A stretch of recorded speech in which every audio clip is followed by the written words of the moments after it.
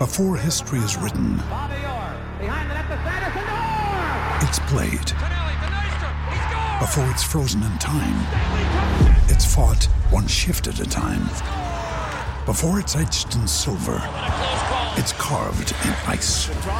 What happens next will last forever. The Stanley Cup Final on ABC and ESPN Plus begins Saturday. Another day is here, and you're ready for it. What to wear? Check. Breakfast, lunch, and dinner? Check. Planning for what's next and how to save for it? That's where Bank of America can help. For your financial to-dos, Bank of America has experts ready to help get you closer to your goals. Get started at one of our local financial centers or 24/7 in our mobile banking app. Find a location near you at bankofamerica.com/talktous. What would you like the power to do? Mobile banking requires downloading the app and is only available for select devices. Message and data rates may apply. Bank of America N.A., member FDIC. We took it all. We brought them to our land. An endless night, ember hot and icy cold. The rage of the earth. We made this curse. Carved it in the blood on our backs. We did not see. We could not, but she did. And in the end... What will I become? Senua's Saga. Hellblade 2. Play it now with Game Pass. It's one of the most iconic sports in the Paralympics. Great Britain has competed in the men's event every year since the first tournament in 1960.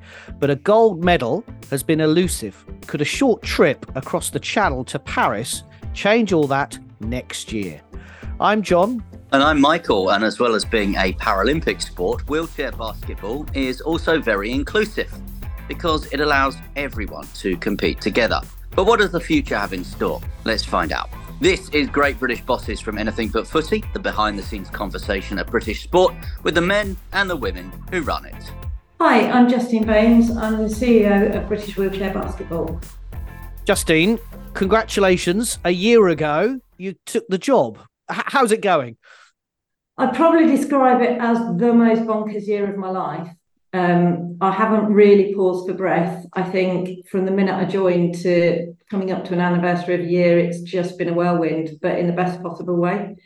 It's a brilliant sport. It's run by some fantastic people. The people that play it are awesome. And I never thought I could get this excited about a sport that I'm spectacularly awful about as well. We mentioned the sport. It's so historical within the Paralympics. It's probably one of those sports that you go, oh, yeah, I know exactly what that is to anyone in the world. Well, I don't know. I didn't really know anything about it. And one of my kind of personal reasons for taking the job was that one of my daughters had an illness called complex regional pain syndrome, CRPS, and was a wheelchair user for the best part of a year. Didn't know this sport existed. And if I'd known that we could go as a family and all have played it together, that might have been something that we would have changed how we felt at the time. Because when you suddenly go from not being a wheelchair user to being a wheelchair user or having someone in your family that does, the world is shut off to you. It literally changes. You can't get up curbs. You can't get into places that you used to going into. So to have that environment where you can go as a family and all play together, all do something active and, be in a community of people that get it, that would have been amazing. So one of my reasons for being here is to make more people know about it. So is that the challenge for you? The first challenge, if you like, in the job is to raise awareness to get more participation? Yeah, definitely. Somebody asked me not long ago, do I think that performance, so the Paralympic side of the sport and the grassroots side should be in the same governing body or should they be split up? I don't think you can split them. I think you need the elite levels so people can see what's going on. You can reach bigger audiences. You can use that platform to get more people playing the sport, but you need more people playing the sport so that you get a bigger pipeline of players, coaches, officials, people that want to run the clubs coming through the sport, so that you've got a better pool of play. Ultimately, you can win more world medals if you've got a better pool of players to pick from. And do you see an upturn in inquiries, if you like, after success at elite level? Yeah, definitely. Obviously, I wasn't here for Tokyo, but I think every sport does. There's a massive uplift in just people being aware of your sport after major games. And the thing is with Paralympic sport, certainly in our sport, there's not that many opportunities to do that. We don't have the reach of, you know, rugby for a World Cup or football for a World Cup. We don't have that. So the Paralympics is our massive pinnacle for getting in front of people.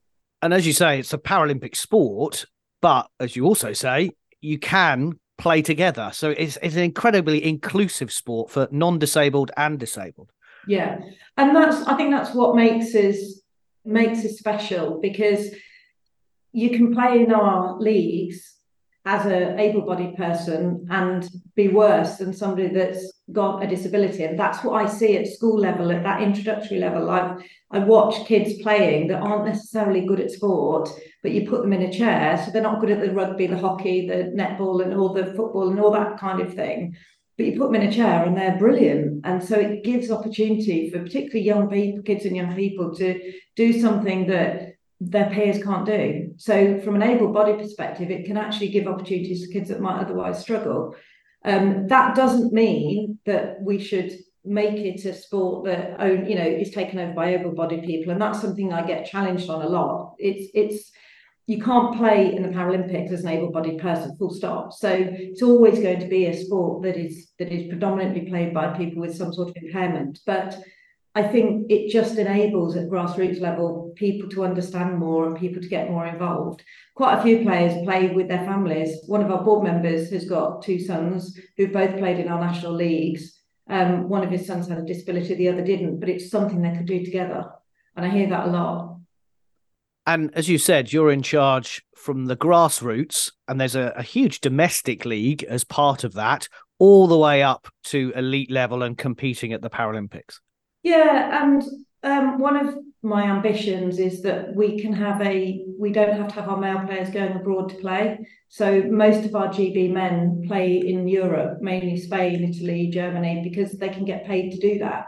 We don't pay our professional play, our top league players, our Premier League players, and that's a real shame. And part of that is because we don't have the platform through which to do that. So I'd love it if we could have fully professional leagues in this country where our men and women get to play. We do have a Women's Premier League, which was launched about to start the third season. That was launching in the pandemic because my predecessor recognised that it's a mixed game domestically. So men and women play on the same court, and you get an extra point if you field a woman. But the role of the female players on court tend to not be shooting and not majorly defensive because of their size and strength. So the role they play in a mixed team is very different to how they need to play in that Paralympic team, which is all women. So we've done a lot of work over the last couple of years to give women the chance to play at that higher level. And it showed with the silver medal of our Europeans earlier this year. So what is the pyramid for your sport? Someone listening to this who maybe wants to go and try it, where in football you go and play Sunday morning football, there's an obvious pyramid there to the Premier League, for example. What is it in your sport? We've got clubs playing a league if you want to play in a league, and if you want to play through a club, there's a league there. So it's goes from Premier League downwards, and it's varying standards. We've also this year just launched what we call Inspire League. So we've got an initiative that's called Inspire Regeneration. That's designed to get people into the sport. So you can sign up if you want to run your own sport, your own club or team in wheelchair basketball. You can get a grant to enable you to come and be a first stage coach. You can get grants to get wheelchairs. So we literally will help you get started.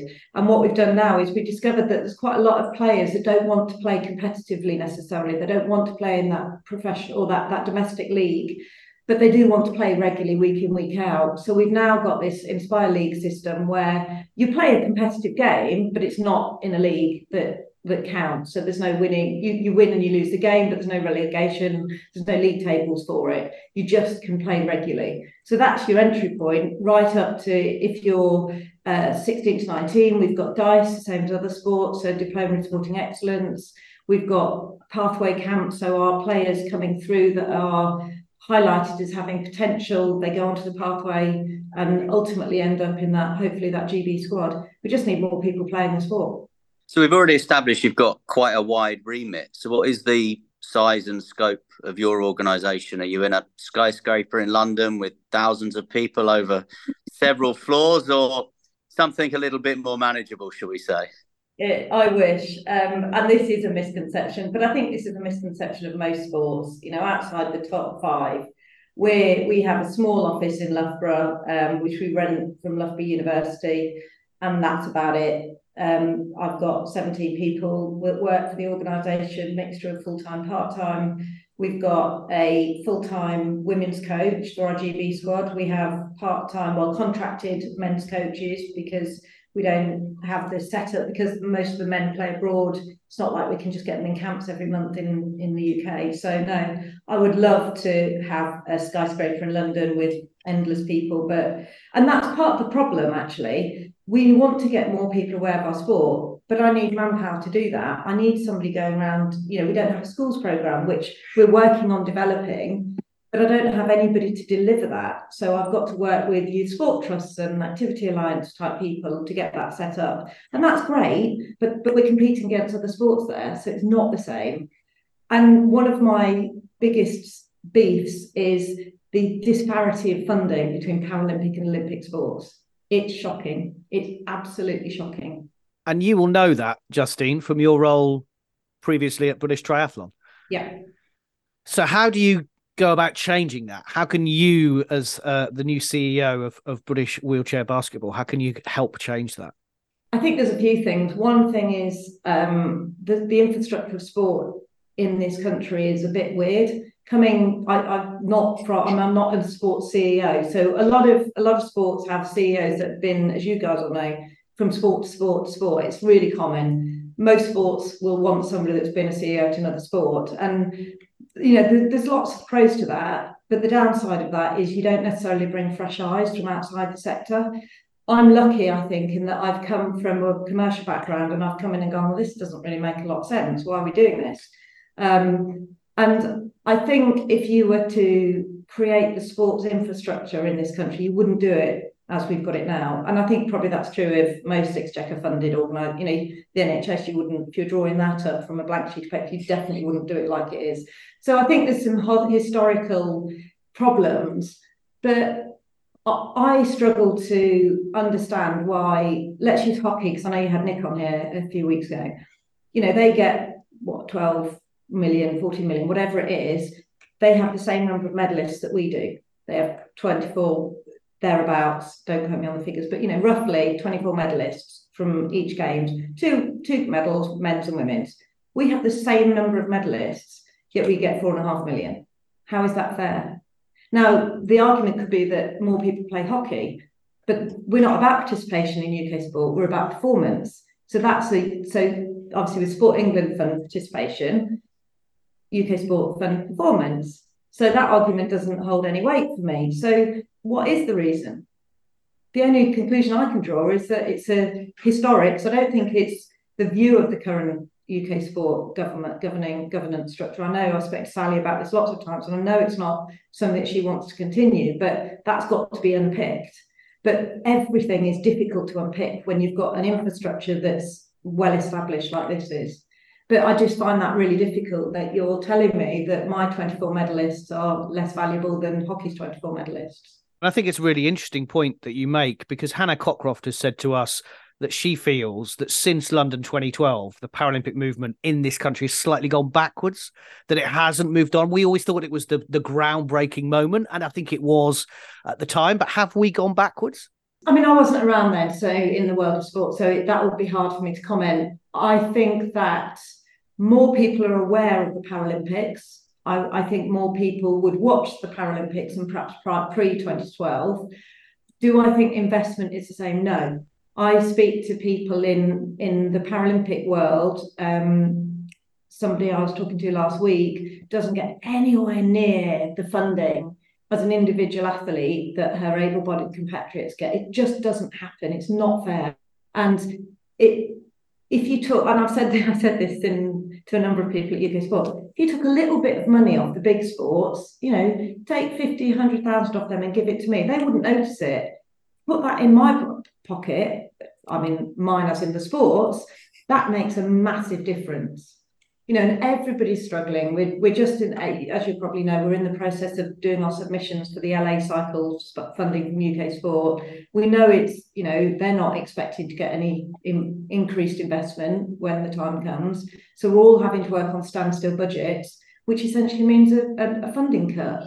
And when you're the big sports that can go and attract a sponsor, and I know they're finding it harder to get sponsorship, but it's much harder for us because we don't have that asset exchange.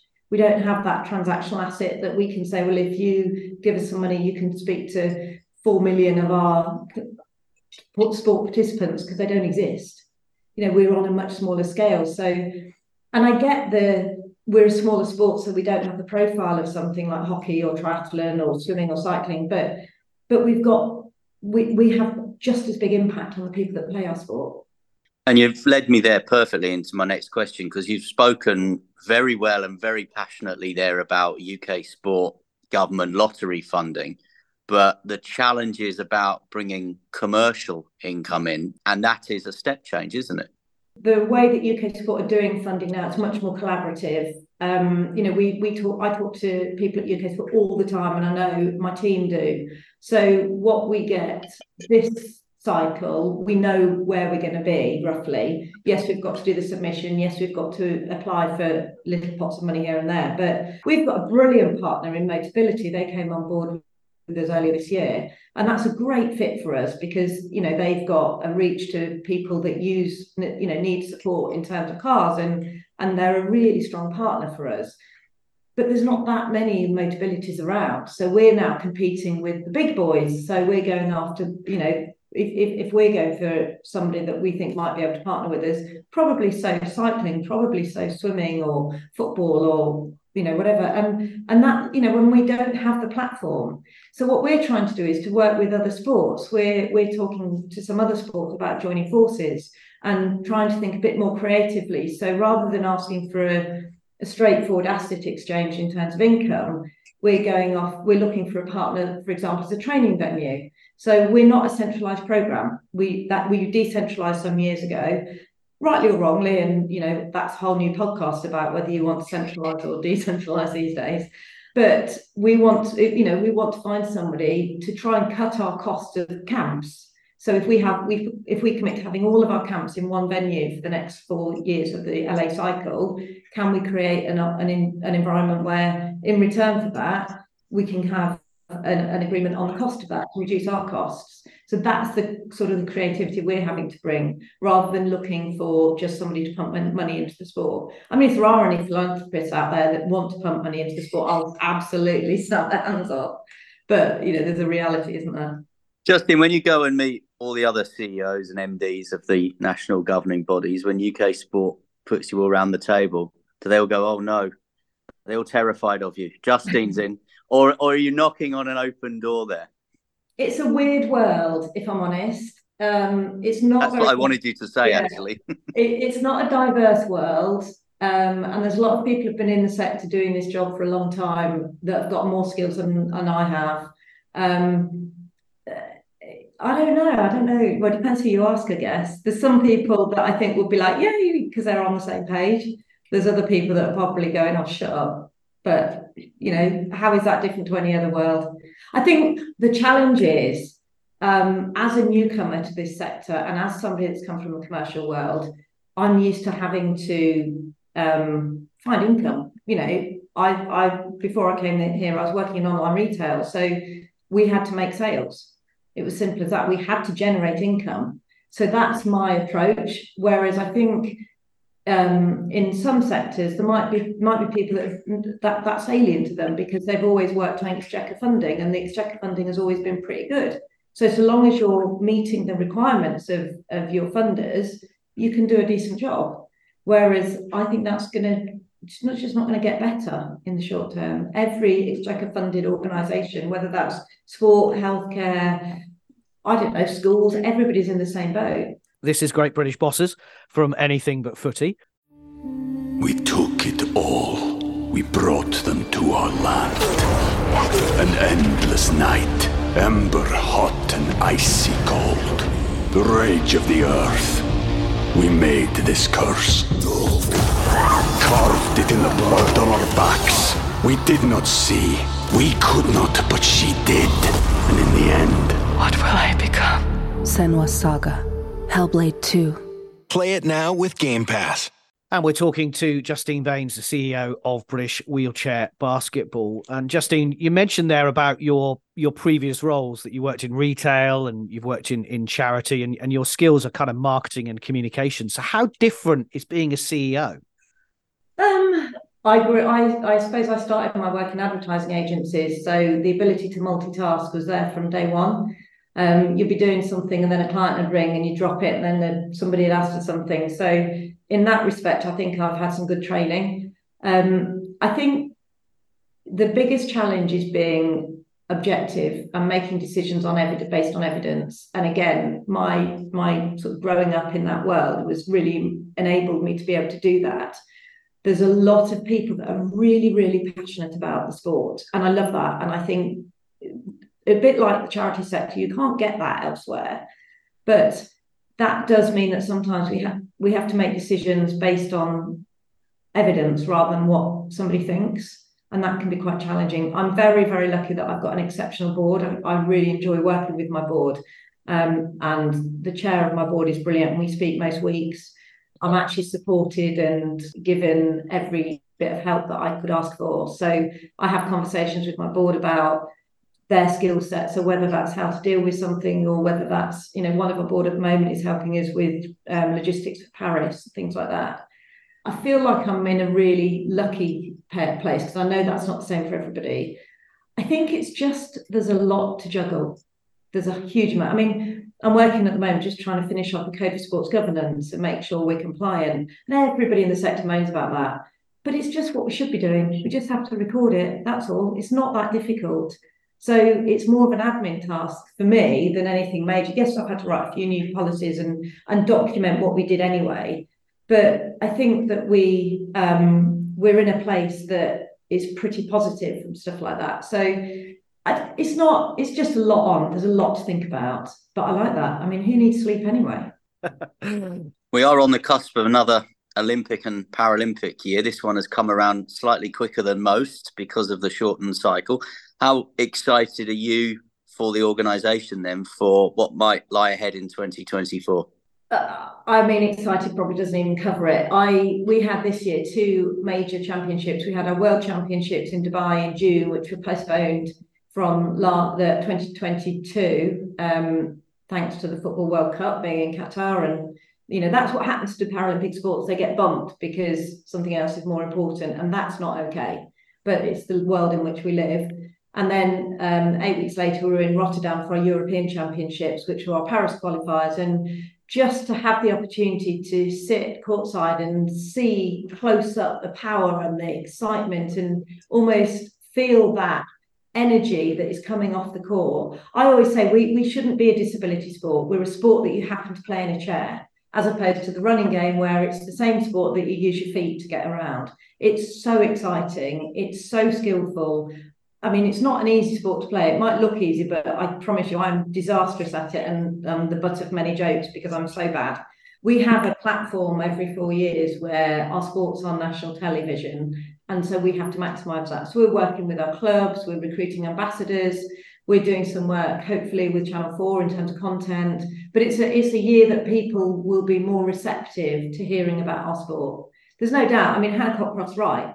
It dips off after each games, but we've got this window, and from the new year, you'll start to see hopefully a lot more proactive stuff from us, because we're just piling everything we've got into the sort of January to September window.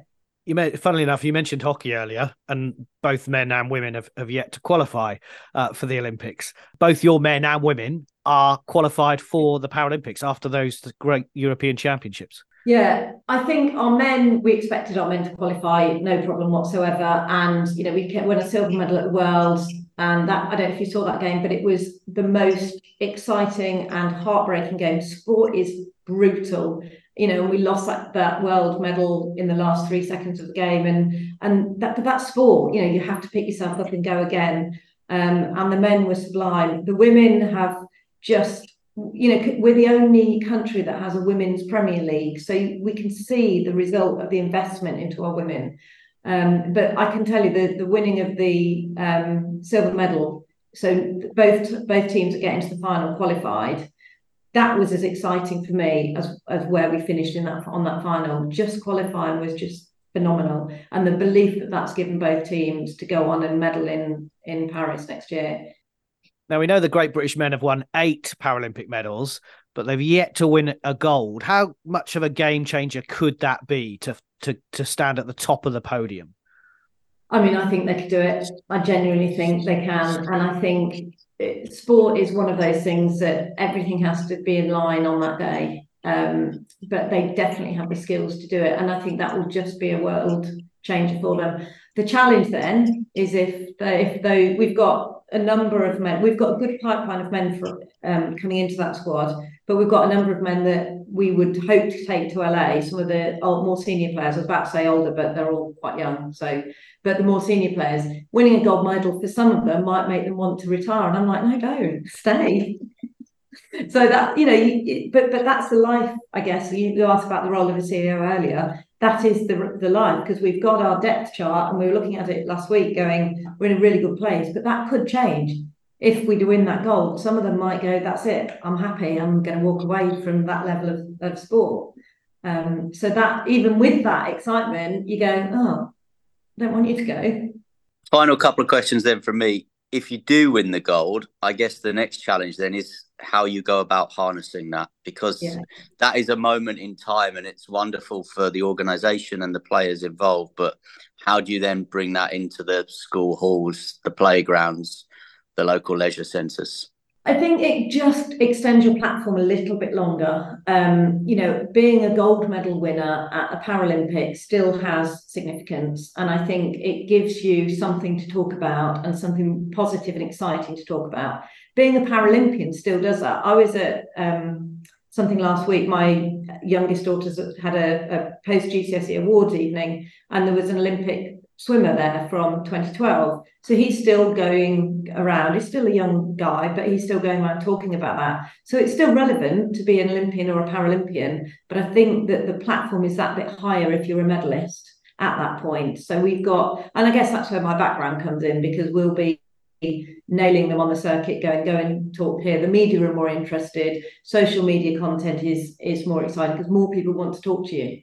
And just finally then from me, just how important in general terms is it that Paris, France is hosting the Paralympics? There's genuine excitement and interest in the host nation, because Rio was a struggle. I mean, it was a games that very nearly didn't happen. Tokyo, for all the reasons that we know, was different. How important is it that Paris is good? I think it is really important. We went from London, where for us it was just phenomenal. I can still remember the hair standing up on my back of my neck on Super Saturday, and it was cool. Rio, time difference is always a problem. We're going to LA and then Brisbane after that, so it's going to be a challenge. I think getting to Paris will be easier. So you've got more people, I think, going from Great Britain and Northern Ireland over there. The challenge if you're a wheelchair user is that's really hard. Because if you try and go on Eurostar, everybody's being encouraged to use Eurostar and drive rather than flying, which is absolutely brilliant for sustainability. But you can only get 2 wheelchairs on your average Eurostar. So if you're a wheelchair user and you want to go with some friends and they're all wheelchair users, you can't all go on the same train. So the BPA, British Paralympic Association, are doing some brilliant work with them around trying to drive change. Because, when we were told they wanted us to use it, we were like, well, it can take us 2 weeks to get all our athletes on. We've all got 2 chairs. And that's the world that we live in.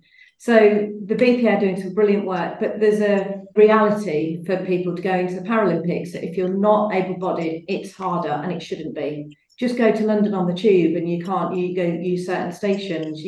It's just difficult. And it's 2023, for goodness sake. This shouldn't be difficult anymore.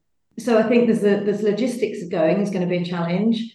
But I think to be able to go, for friends and family, for people that support the sport, to be able to watch it on TV in daytime hours, you can't underestimate the value of that, because it just makes life easier for all of us. Well, Justine, I think before we started recording, we said we do these interviews to find out more about sports and the challenges that they face. You have literally opened our eyes to a huge issue that is coming up with these Paralympics in Paris. So we thank you for that. We will certainly be shouting about it, like yourselves. And Justine Baynes, CEO of British Wheelchair Basketball, thank you so much for talking to Great British Bosses. Thank you. Sports Social Podcast Network. Hello, it is Ryan, and we could all use an extra bright spot in our day, couldn't we? Just to make up for things like sitting in traffic, doing the dishes, counting your steps, you know, all the mundane stuff. That is why I'm such a big fan of Chumba Casino. Chumba Casino has all your favorite social casino-style games that you can play for free anytime, anywhere with daily bonuses. That should brighten your day a little. Actually, a lot. So sign up now at ChumbaCasino.com. That's ChumbaCasino.com. No purchase necessary. VGW Group. Void where prohibited by law. See terms and conditions. 18+.